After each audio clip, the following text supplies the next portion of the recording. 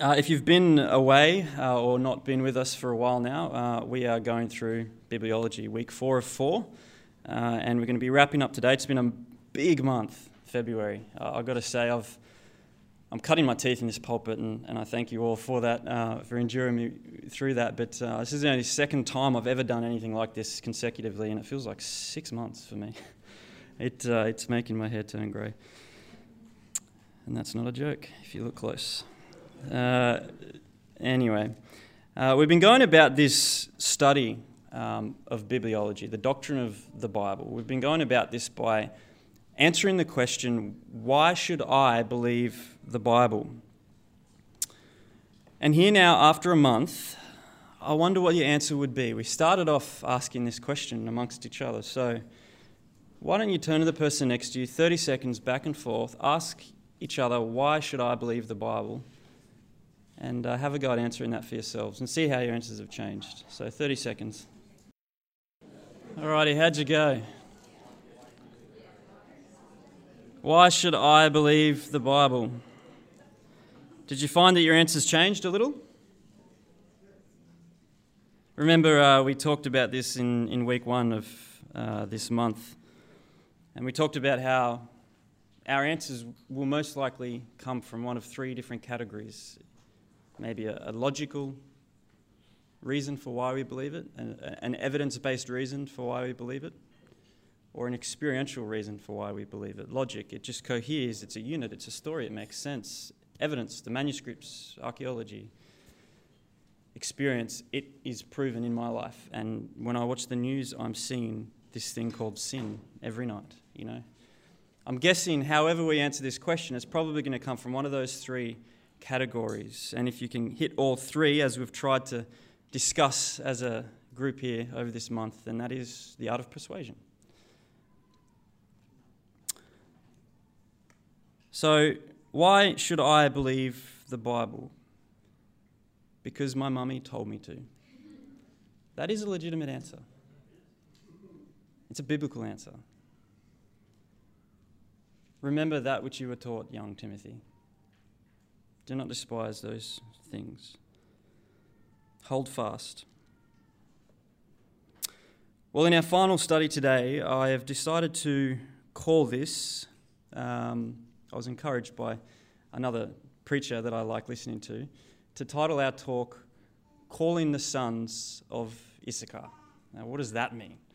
Well, if you wanted to turn in your Bibles with me to the book of 1 Chronicles, chapter 12, we're going to go through that and we're going to find out who these sons of Issachar are, the tribe of Issachar.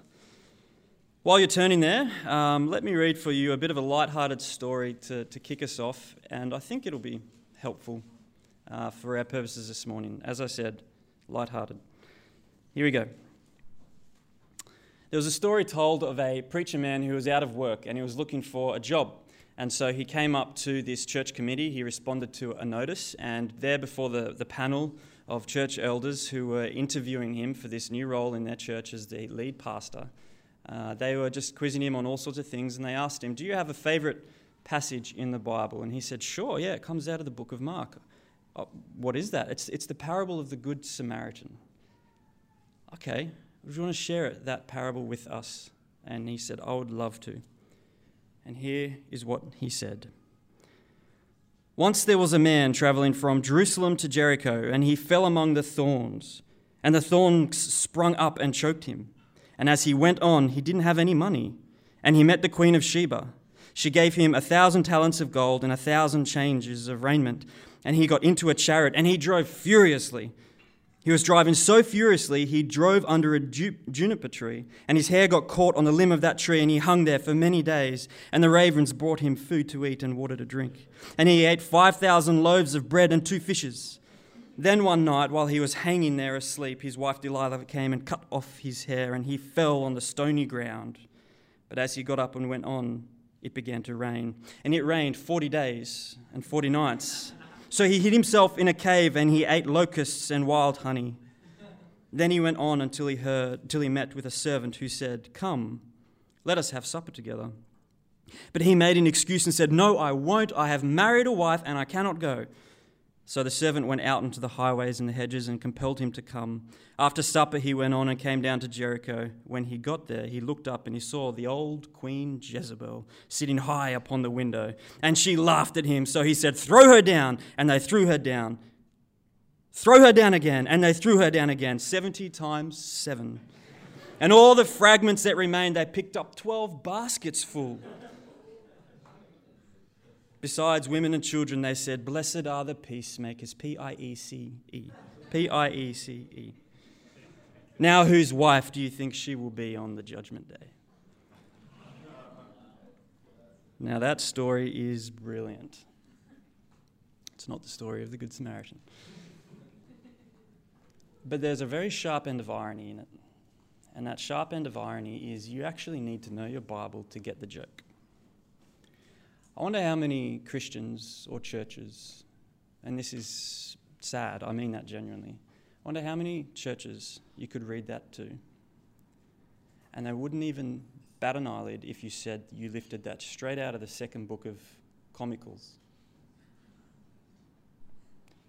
We live in biblically illiterate times. How did we get here? How did we get to this point that we had to spend a month listening to some 29-year-old talk about why we should believe the Bible for a month? How did we get to this point in a society that was largely based upon and founded upon Christian values and the text and ethos of the Scripture itself? That is our assignment this morning as we wrap up our study on bibliology. The content is done. This is coming at the whole question of the Bible from another angle. And if you look here in 1 Chronicles chapter 12, we're going to be jumping around our Bibles today, but this is our springboard. This is our platform that we're going to launch from. And if you look here in the 12th chapter, verse 23, we're going to see a few things. You see here there are a list of warriors, men of Israel who were fit and battle ready, blood hot, ready for war. They were ready to turn the kingdom of Israel from Saul over to David, God's anointed king. We see here, for example, 12 tribes of Israel. We see the first one, Judah. There's 6,800 men from the tribe of Judah. We see 7,100 from the tribe of Simeon. We see 4,600 from the tribe of Levi. If you skip down a number of verses, you see from Ephraim, there's 20,800 men lined up. And you see again in verse 36, we see 40,000 from the tribe of Asher. And then even below that again, we see 120,000 from the tribe of Manasseh, all geared up, all battle ready, pumped to go to war for the anointed of God, David. But there is a little tribe in here, the smallest of the lot, verse 32, and it's very interesting. Small group, just 200 men, the sons of Issachar. Makes no mention of whether or not they're warriors, battle ready, seasoned in the art of war. No comment about that at all. But they were probably the single most important contribution to David's army out of all of this great list. Why? Because look here at 32.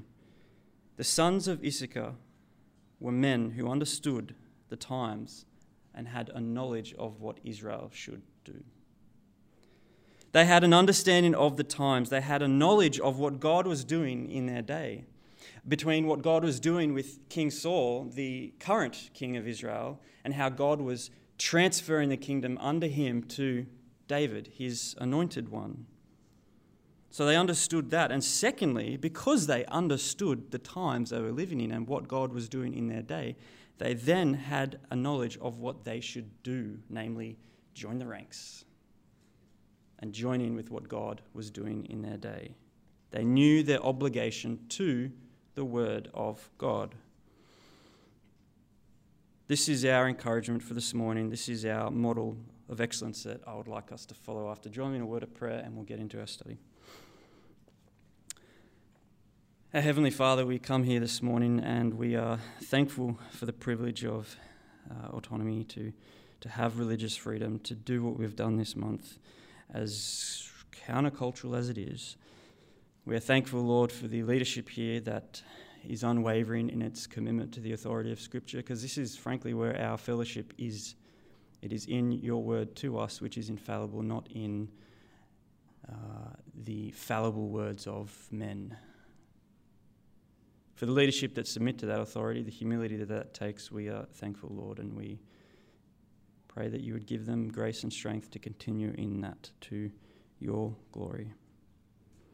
Father, this morning I pray that we would not be dismissed the same, but we would walk out those doors understanding the times, knowing what we're meant to do as sons and daughters of Issachar. More than that, Lord, as your children, aware of what it is that you are doing in our day and what you are calling us to do.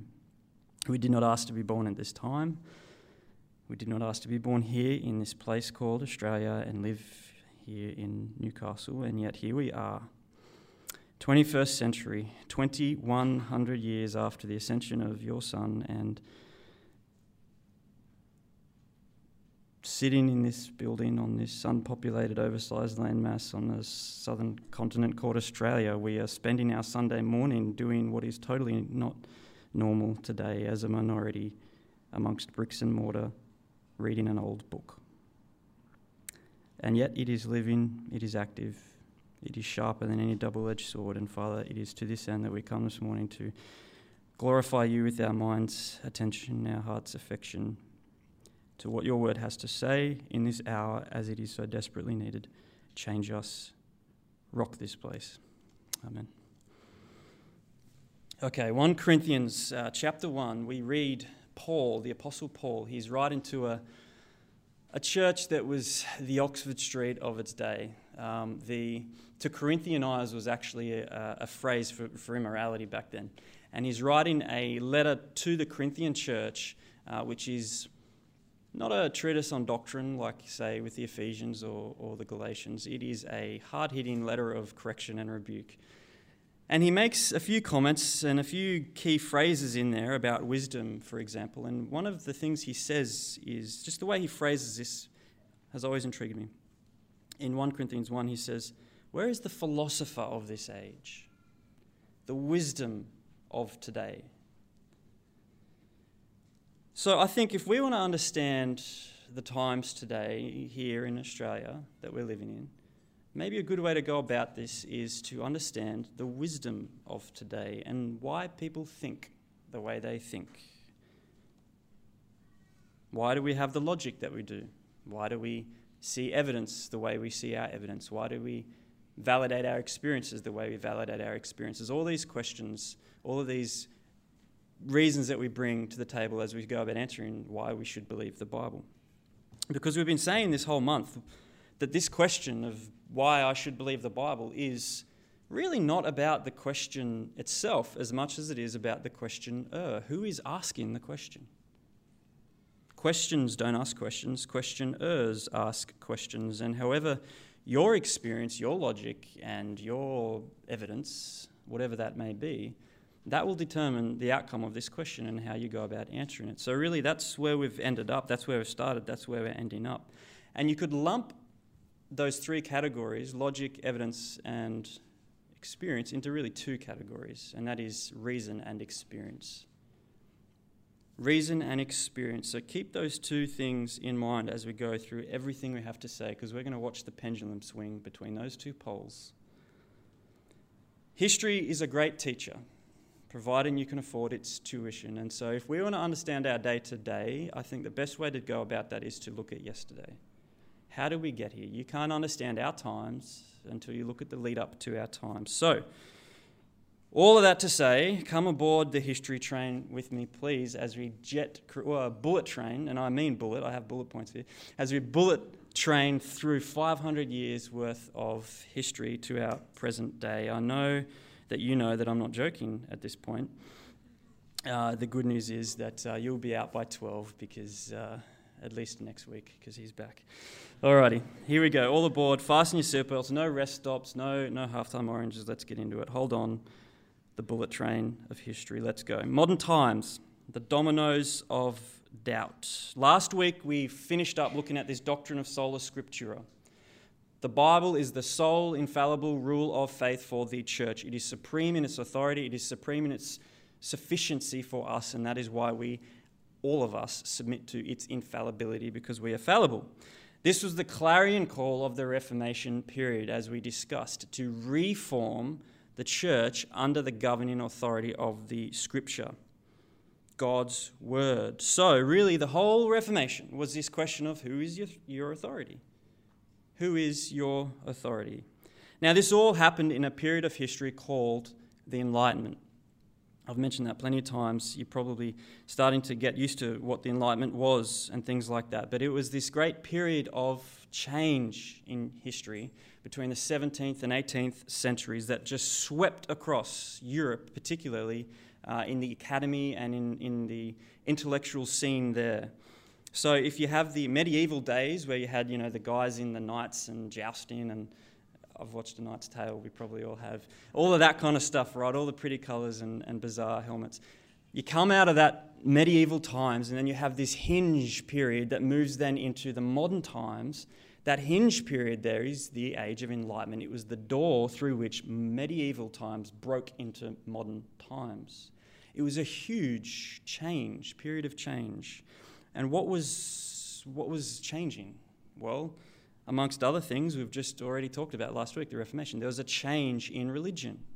There was the religious change, 1517, that frustrated Catholic monk, Luther, writes his 95 Theses, walks up to All Saints, nails them on the door, and he challenges papal authority to return to the authority of sola scriptura, Scripture alone, faith alone, grace alone, Christ alone. All of those different things that you and I hold dear today came about from this movement called the Reformation. There was a religious change. Secondly, there were changes in the sciences. We had, for example, a number of years after Luther, 1543, Nicholas Copernicus published his work about the celestial spheres, the Copernican revolution. We talk about that. No longer were we talking about a cosmos where everything revolves around us. We revolve around the sun. Huge, mind-blowing change. Everyone had been hanging out with this Ptolemaic cosmology for over 1,000 years, from way back near Jesus' day, and we've had somebody like this guy, Copernicus, come along and flip that all around on its head. Huge change in the sciences.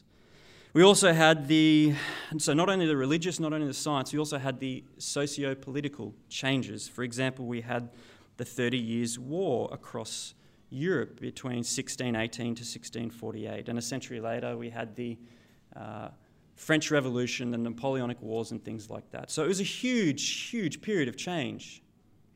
Everything was changing: science, religion, politics, social life.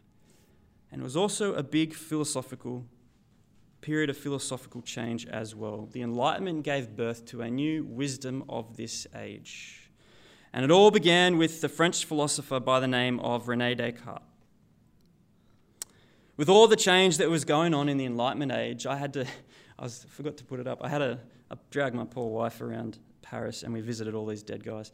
And I took a photo next to Descartes' tomb, and I thought, I'm going to use this one day. And I forgot. But here we are. That's why I took you there, Julie. Because he's an important dude. He had a huge effect on our study of bibliology today. Because all of this change was going on, religious, sciences, all of that stuff, and basically people were like, we can't believe anything anymore. How do we even think? I can't trust anything. I don't know anything to think. Everything's changing. I'm in doubt. So he was a thinker, and he thought, if everything's in doubt, we need to harness certainty again. He was actually a Christian man, although it'd be interesting to see what he did. How do you go about finding certainty in an age of doubt? Well, he did not let doubt defeat him. He went about a project of doubting. He sat down in front of his fire one night and he doubted his senses. He doubted everything he learned as a boy in church. He doubted everything he'd heard in school. He doubted all of his mathematics. He was a mathematician. Doubt. Couldn't believe the hand he saw in front of his face. Doubted everything. How do you what bedrock do you hit when you doubt everything? Where does what train stop do you get off at when you doubt them all? There was one thing he couldn't doubt. and that was that he was doubting. I know this sounds abstract, trust me, we're going somewhere. He could not doubt that he was doubting. So, he started at that point. And this is, you may not have heard the name Descartes, but I bet you've heard of his dictum. I doubt, therefore I think. I think, therefore I am. I doubt, therefore I think. I think, therefore I am. Cogito ergo sum. I think, therefore I am. I might doubt everything in the world, but I cannot doubt that I am in doubt. I am certain of my doubt. If I'm doubting, then I'm thinking. And if I'm thinking, then I'm a person who's thinking. That's the way he moved out of this rabbit hole of doubt.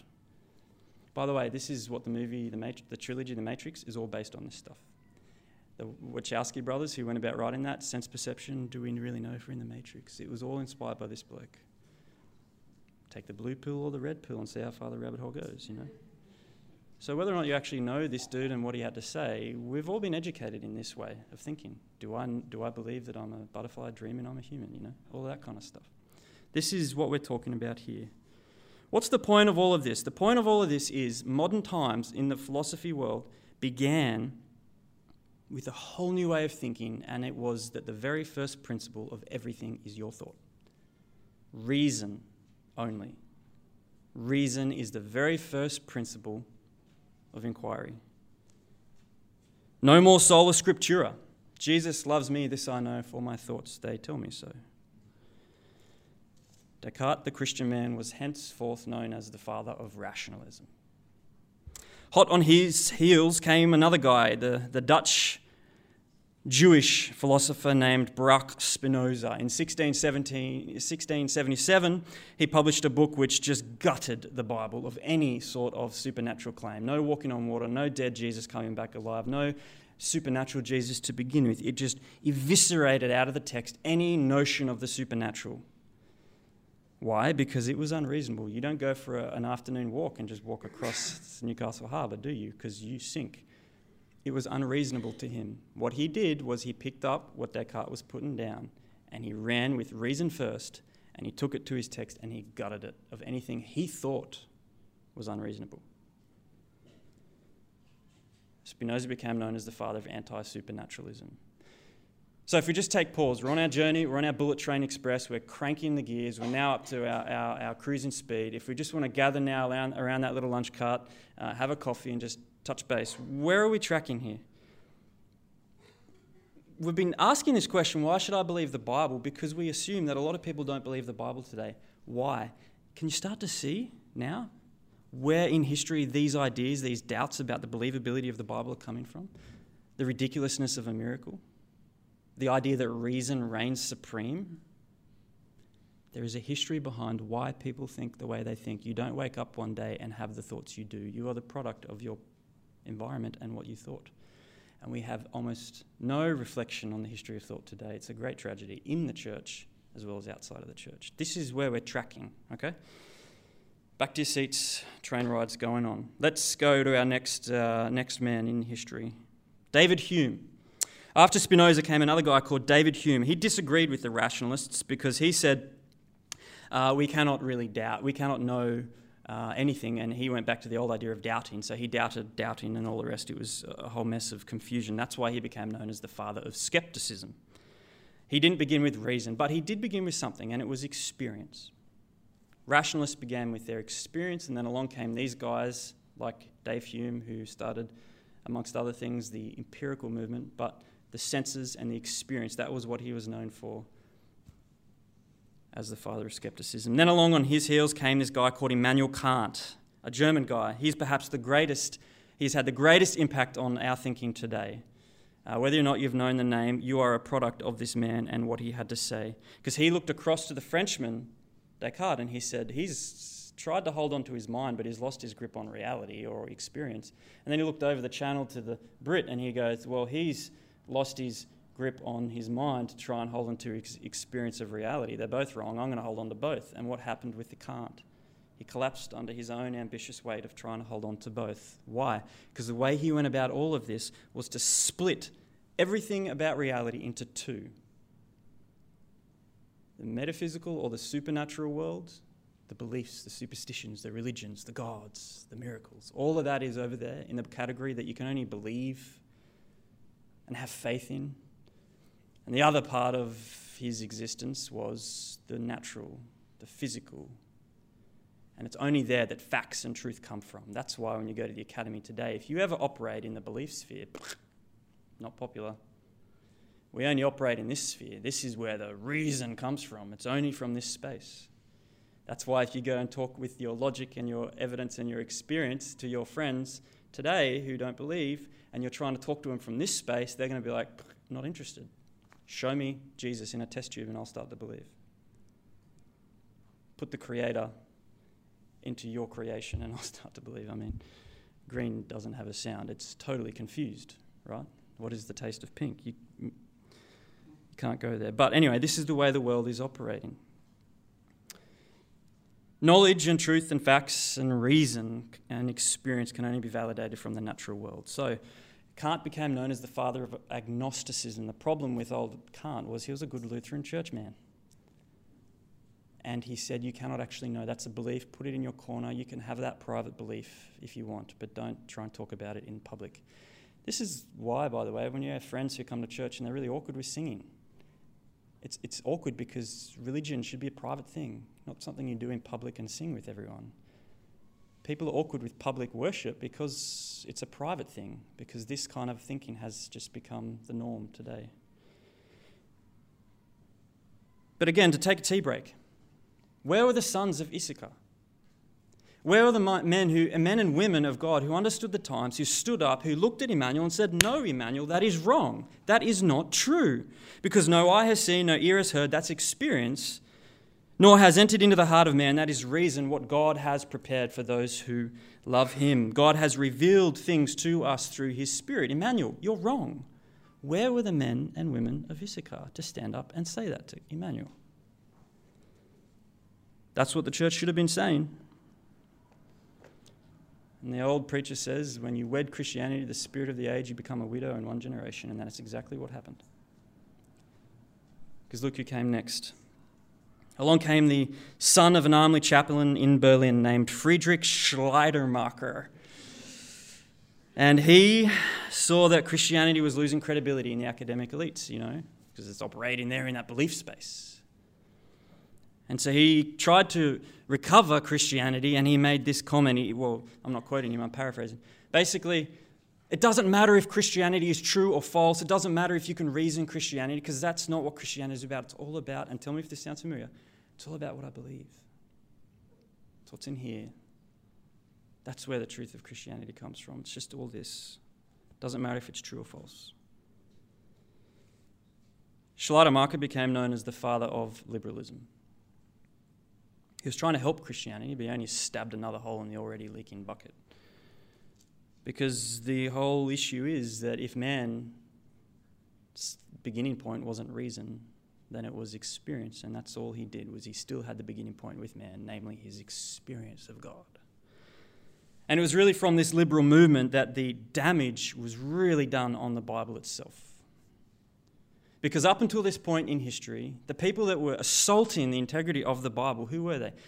Emperors of Rome, Diocletian. Men who would feed you to the animals if you believed in this text. Now, for the first time in human history, who was assaulting the integrity of the Word of God? Professors in Bible colleges. Theologians, Christian men. Those guys that everyone points to and never knows their name. But they say, who's they?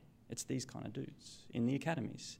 Now we had the educated elites telling us this is a load of garbage. Gave rise to other men, Richard Simon, David Strauss, Rudolf Bultmann. Walk down through history, you can trace this all the way to today with the men and women that are still alive in colleges.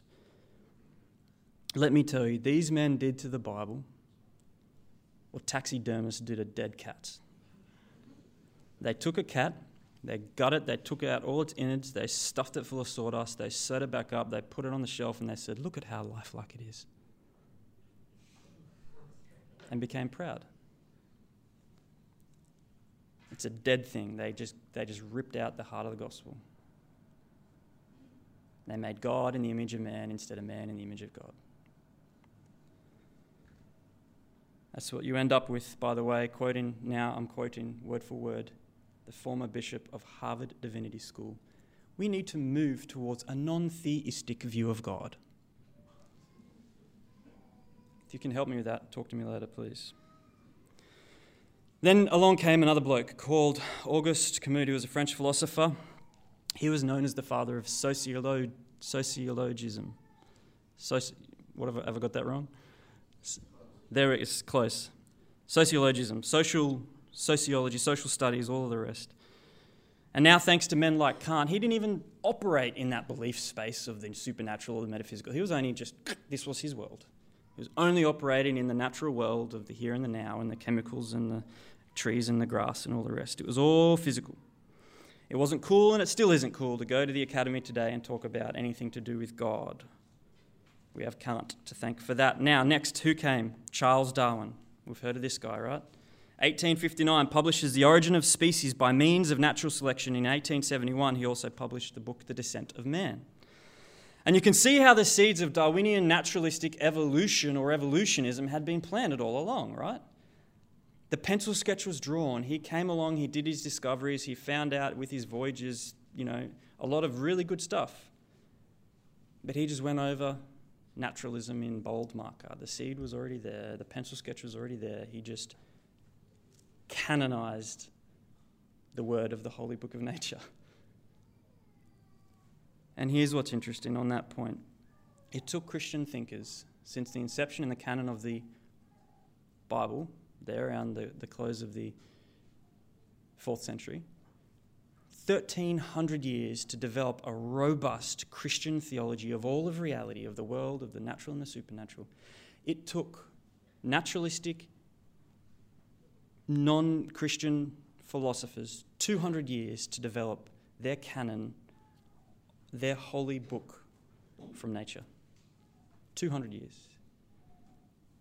You see, you need little time to explore when you make your world so small.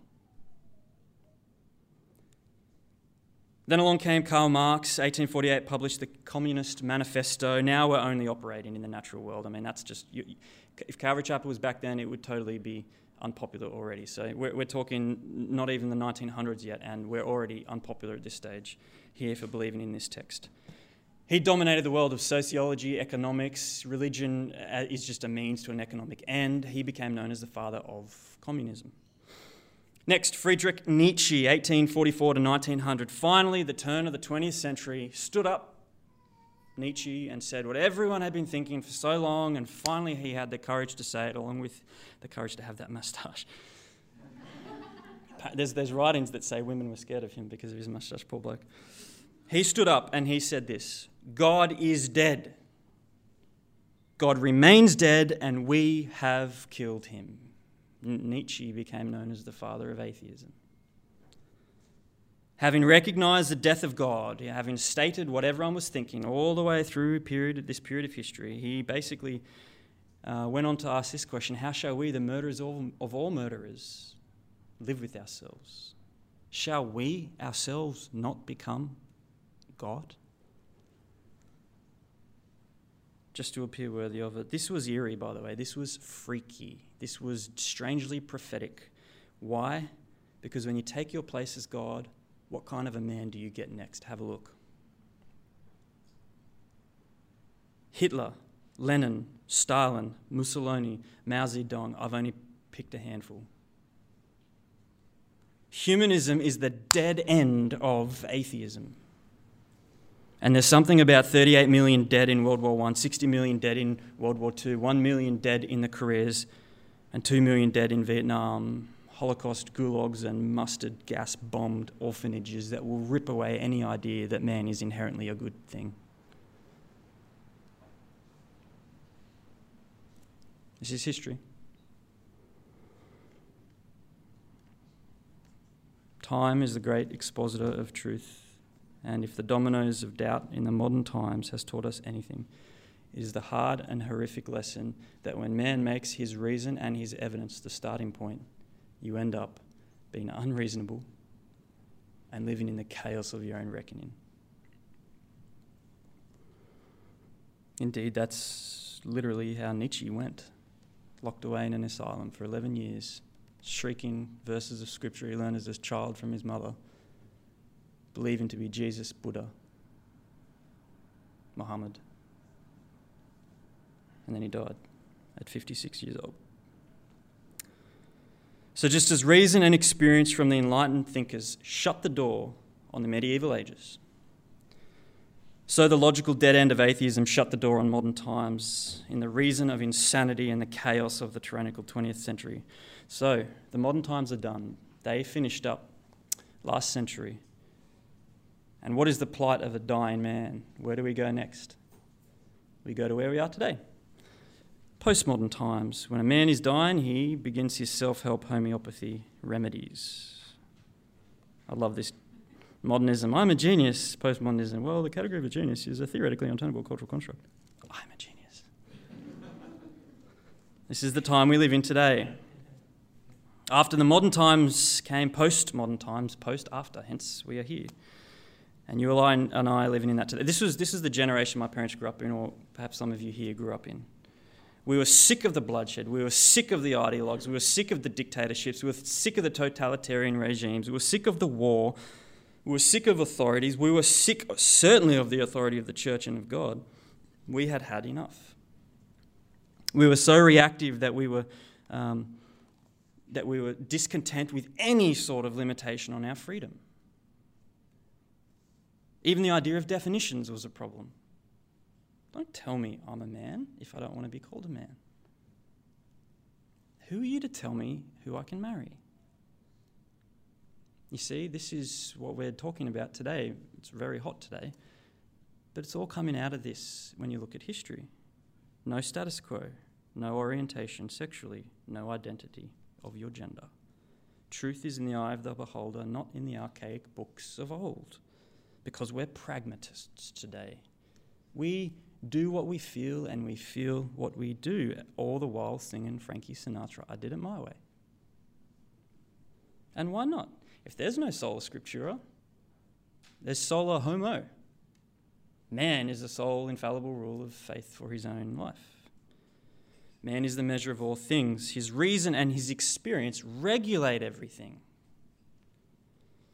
But as G.K. Chesterton said, the tragedy of disbelief in God is not that man ends up believing in nothing. Alas, it's much worse. He'll end up believing in anything, even the guy looking back from the mirror. We speak of human rights today, but do we even know what the right is to be a human? We have faculties of humanism, and yet we don't necessarily know what a human is. With everything we've looked at this morning so far in history on our Bullet Express train, are we really surprised that in our postmodern times today, probably the biggest issue we face is identity? National borders, nationalism, political factions. To desacralize God is to desacralize man, because man is a being made in the image of God. And if God is like the sun and if man is like the shadow, then when you take away the sun, the shadow's gone. Human identity, who we are as people, is bound up in who God is as the Creator. And not only that, but so is purpose. Why are we here today is bound up with why we have been placed here today.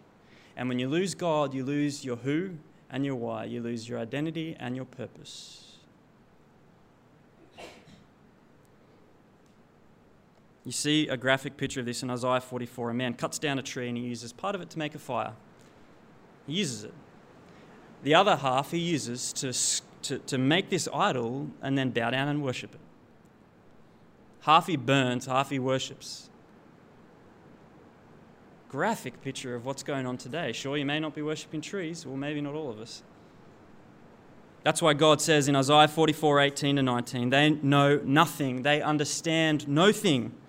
Their eyes are plastered over so they cannot see, and their minds closed so they cannot understand. No one stops to think. No one has knowledge or understanding. Folks, any stigma can lick a good dogma, and that is exactly where we've ended up today after 500 years worth of history. And I know all of this sounds drab.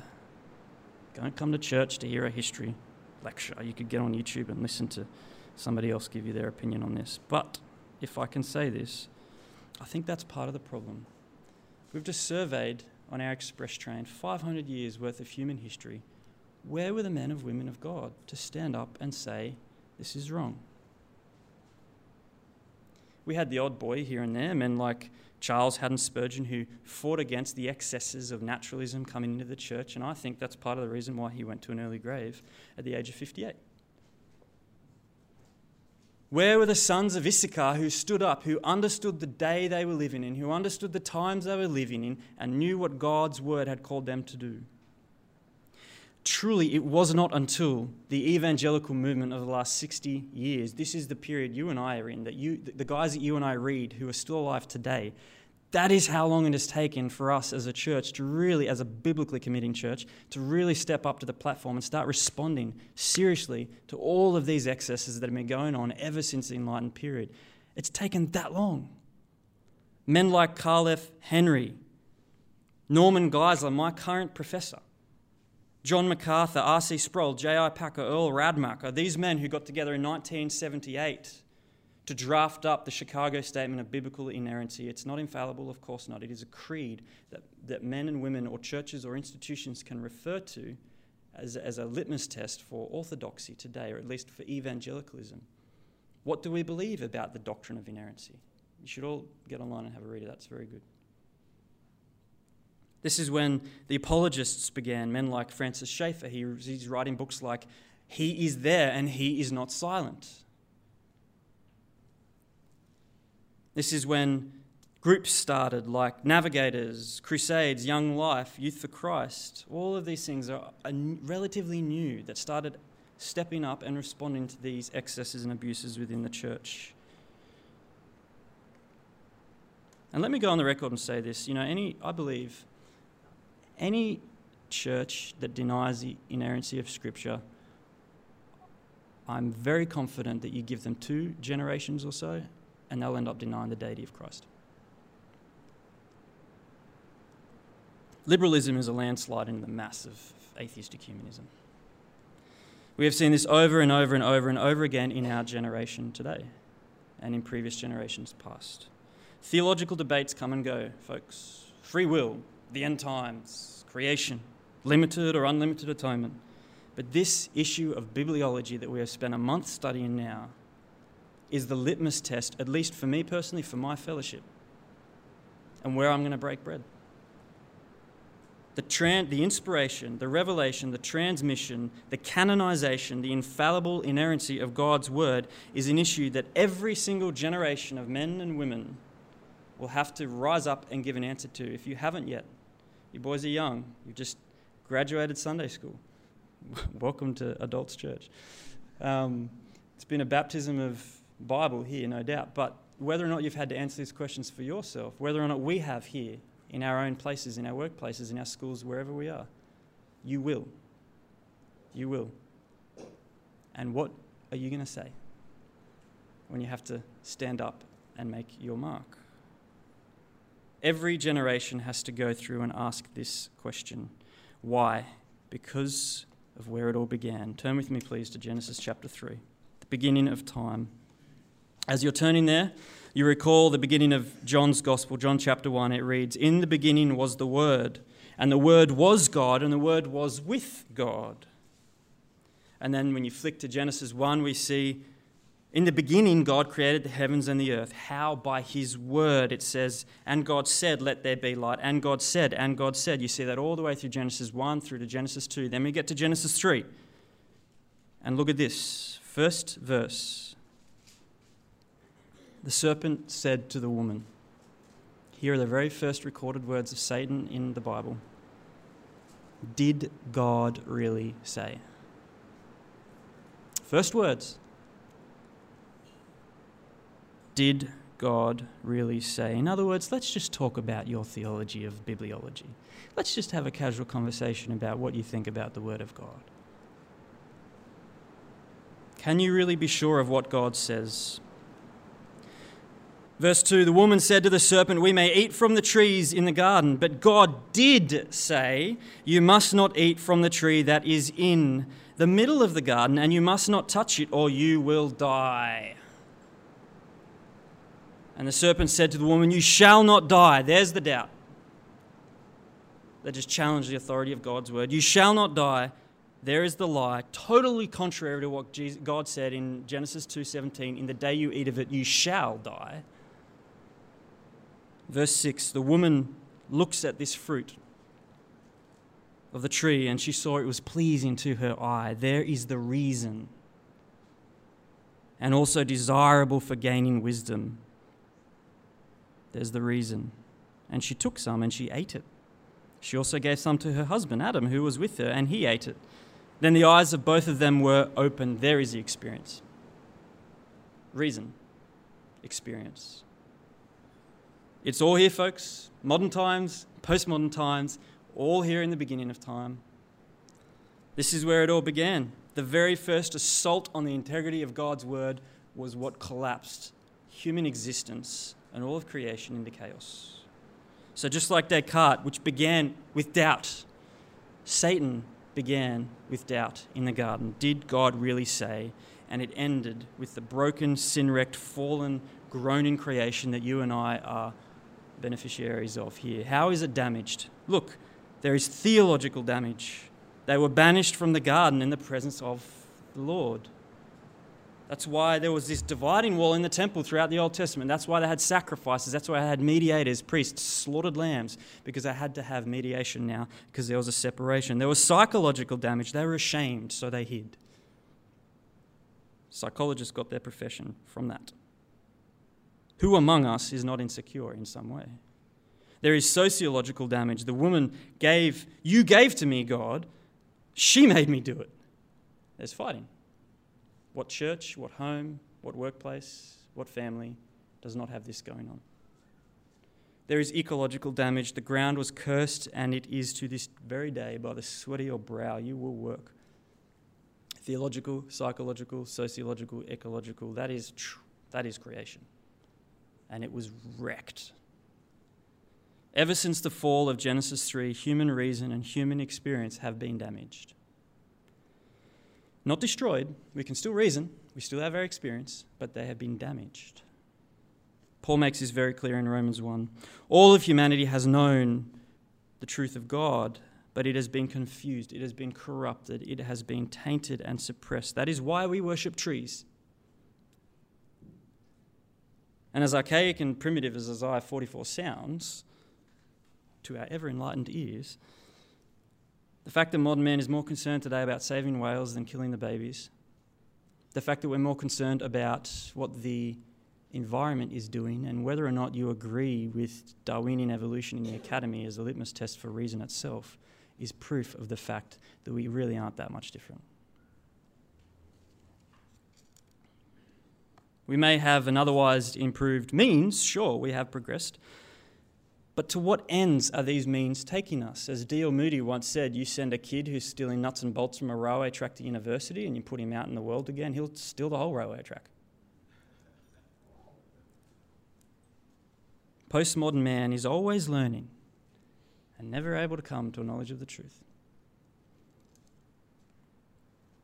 You see, this is the issue, it's knowledge.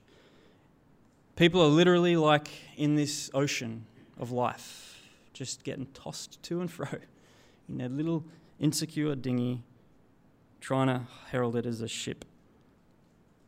Without a paddle, without a compass, navigating the high seas, not knowing who they are, their identity, not knowing why they are here, the goal and the purpose for which they're floating.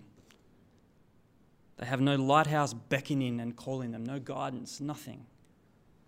Coleridge said, "Oh, if men could learn from history what lessons it might teach us, but passion and party blind our eyes, and the light which experience gives us is a lantern on the stern which shines only on the waves behind us."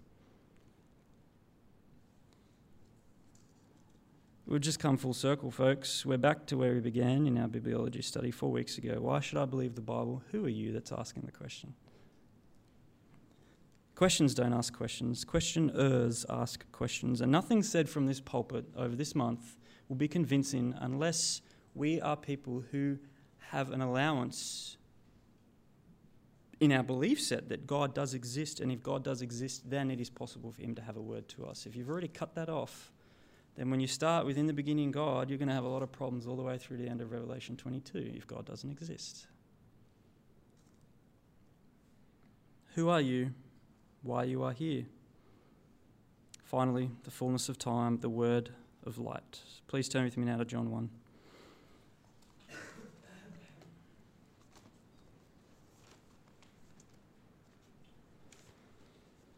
And let me say, I know many of you here are secure in your faith. That's why you're here.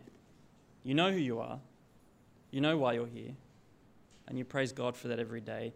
But we don't ever done and did the gospel. You never graduate from the ABCs of who Jesus is and what he's done for you and why you're here. Paul says we are being saved. It is a process. Justification, sanctification, glorification. We are progressively saved. This is a process. You are captured securely. Don't misunderstand that. But this is a process. And so you never done and did the gospel. So wash yourself with this, even if you're not questioning this today.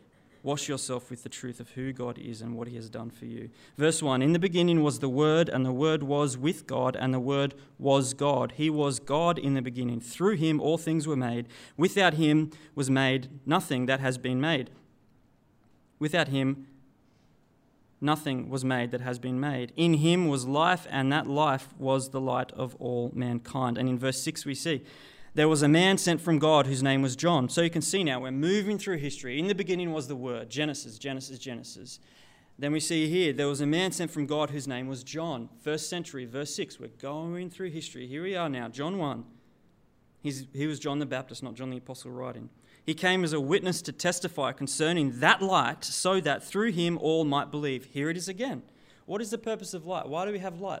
We have light so that we can see, so that we can understand, so that we can have knowledge of something. That's why we have light, so that we can believe. John the Baptist wasn't the light. He was only a witness to the light. The Word, the true light, that is the light. The Word, the Logos, he was the light. John was just a witness to that light. And he came to enlighten everyone. Everyone. Not some, everyone. That's why Paul says in Romans 1, those who suppress the truth are without excuse, because he's given light to everyone in the whole world. So we've come from the beginning of time through creation all the way down throughout history. We've looked at Isaiah, we've come through the prophets now, and here we are tracking into the New Testament. We see here, verse 14, who is this Word? Who is this true light? The Word became flesh and made his dwelling among us, the glory of the one and only Son who came from the Father, full of grace and truth. Who? Verse 17, grace and truth came through Jesus Christ. Why?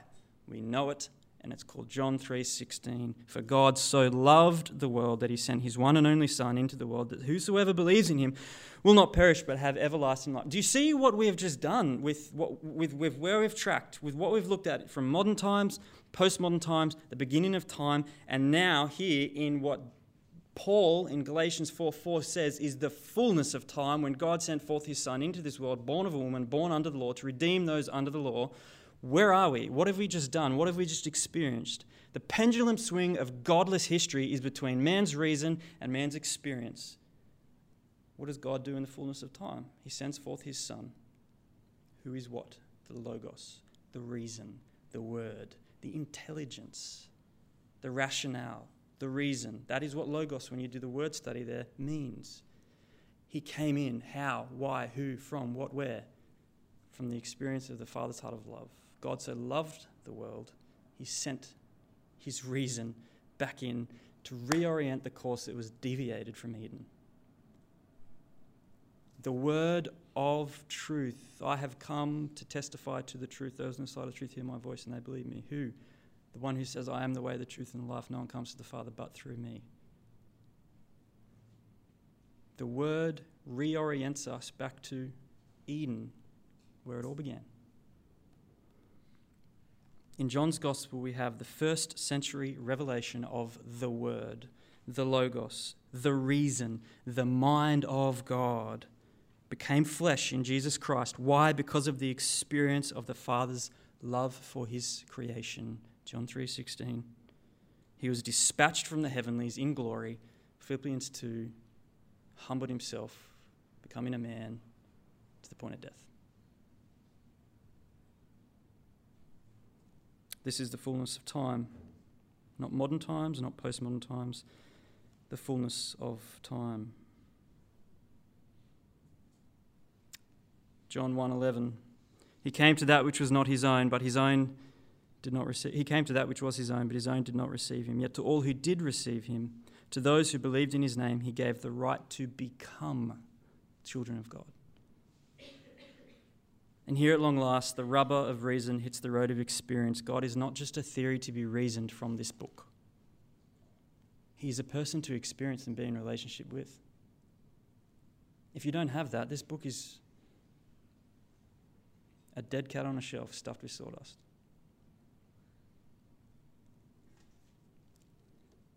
To those who did receive him, God has given us the capacity, that which separates us from animals, who we are, made in the image of God. He restores the damage. He restores that damage. He gives us a mind of reason. 1 Corinthians 2 talks about the natural man and the spirit-filled man. He gives us a mind to reason, to understand the things of God, a heart to feel and experience the presence of the Holy Spirit. Jesus Christ, in him dwells all the fullness of the Godhead. This is the light that came into the world. Friends, Jesus Christ, the Word became flesh. This is ground zero of Christianity. This is ground zero of Christian theism. He is our philosophical first principle, not our experience, not our reason. Jesus Christ, and the reason and experience he then imparts to us. He is the beginning point of all things. He is the terra firma, the anchor, the rock, the starting point for who you are and for why you are here. When you look at him, you see for the first time who you really are. I love that 5th century prayer of Augustine, that I may know thee, that I may know myself. That's Christian doctrine in one sentence. When you see who he is as Creator God, then you see yourself as creature. But more than that, if you receive him as Creator God, then you see him not only just as your Creator, you understand who he is in light of Jesus. He's your Saviour, and you have the right to become a child of God. That is profound. That is love. Not that we loved him, but that he loved us and sent his one and only Son into this world so that we may have that reorientation to Eden, what we lost.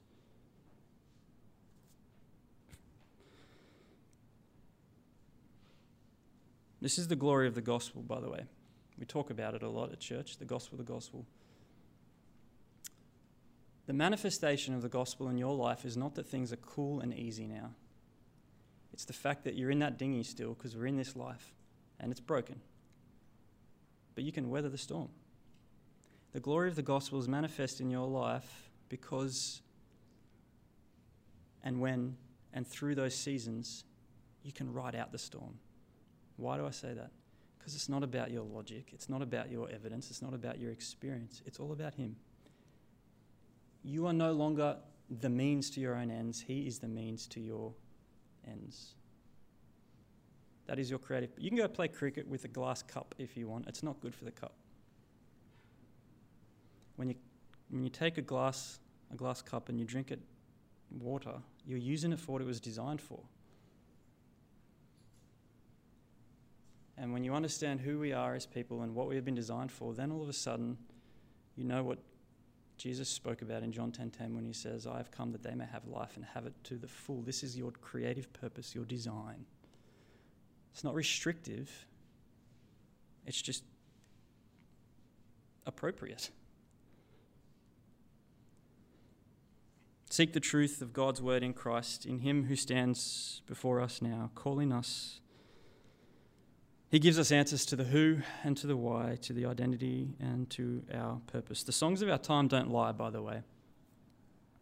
You can run through the cities. You can climb the highest mountains. You can crawl and scale the city walls. But you'll hit that chorus every time and scream out, I still haven't found what I'm looking for, because you're looking in the wrong places.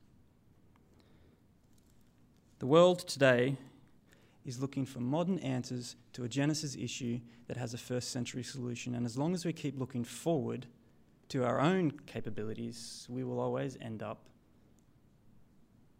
in want.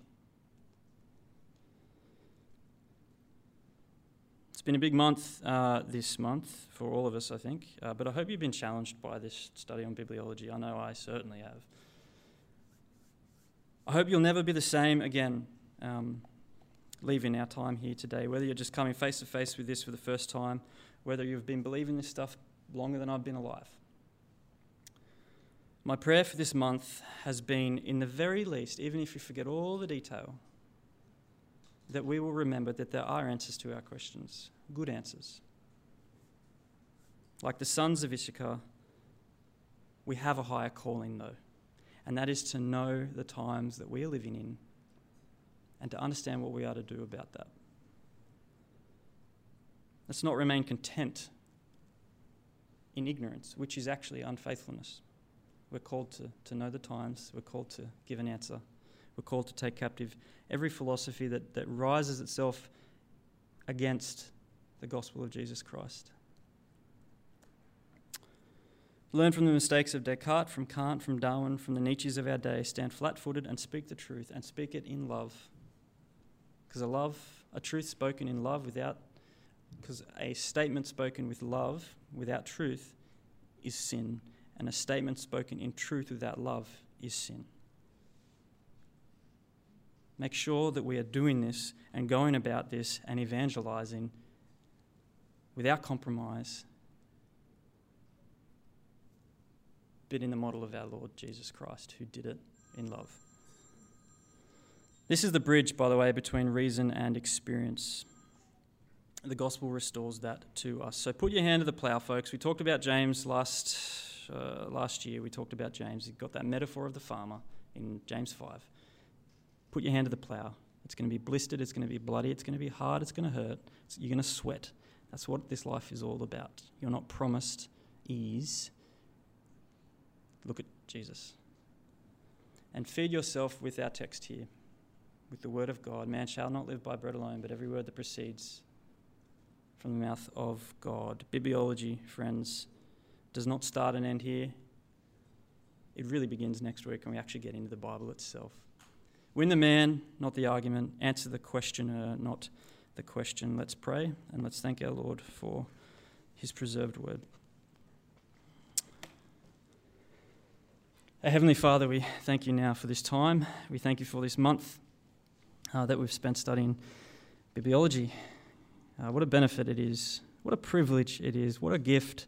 What a preciousness it is to be entrusted in this church, in this little embassy amongst the chaos of Babylon, the insecurities of Babylon and all the dust and everything around us, Lord, to be here entrusted with the oracle of your word, your sacred word. It is an honour that we behold.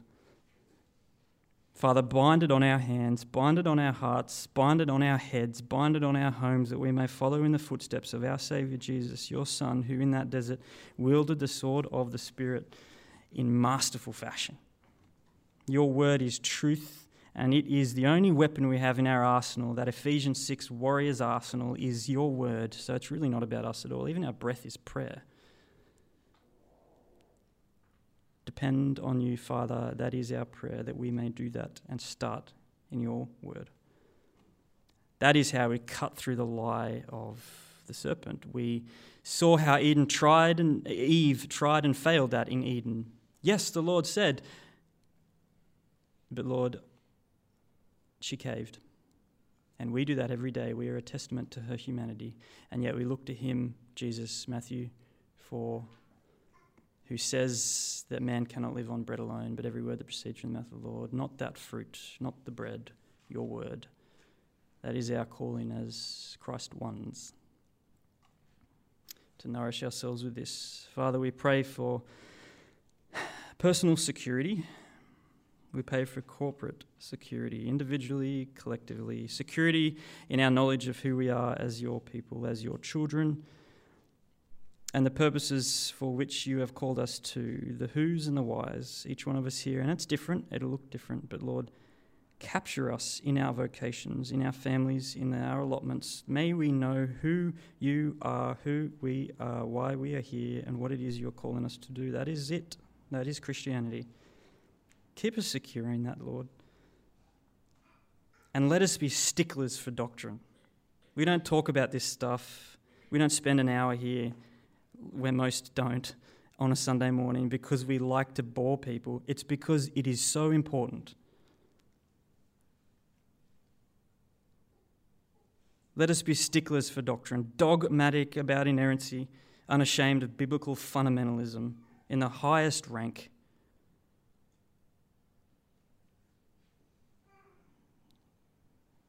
Lord, as we go about all of this, I just pray that we would do it in a heart framed with grace, love.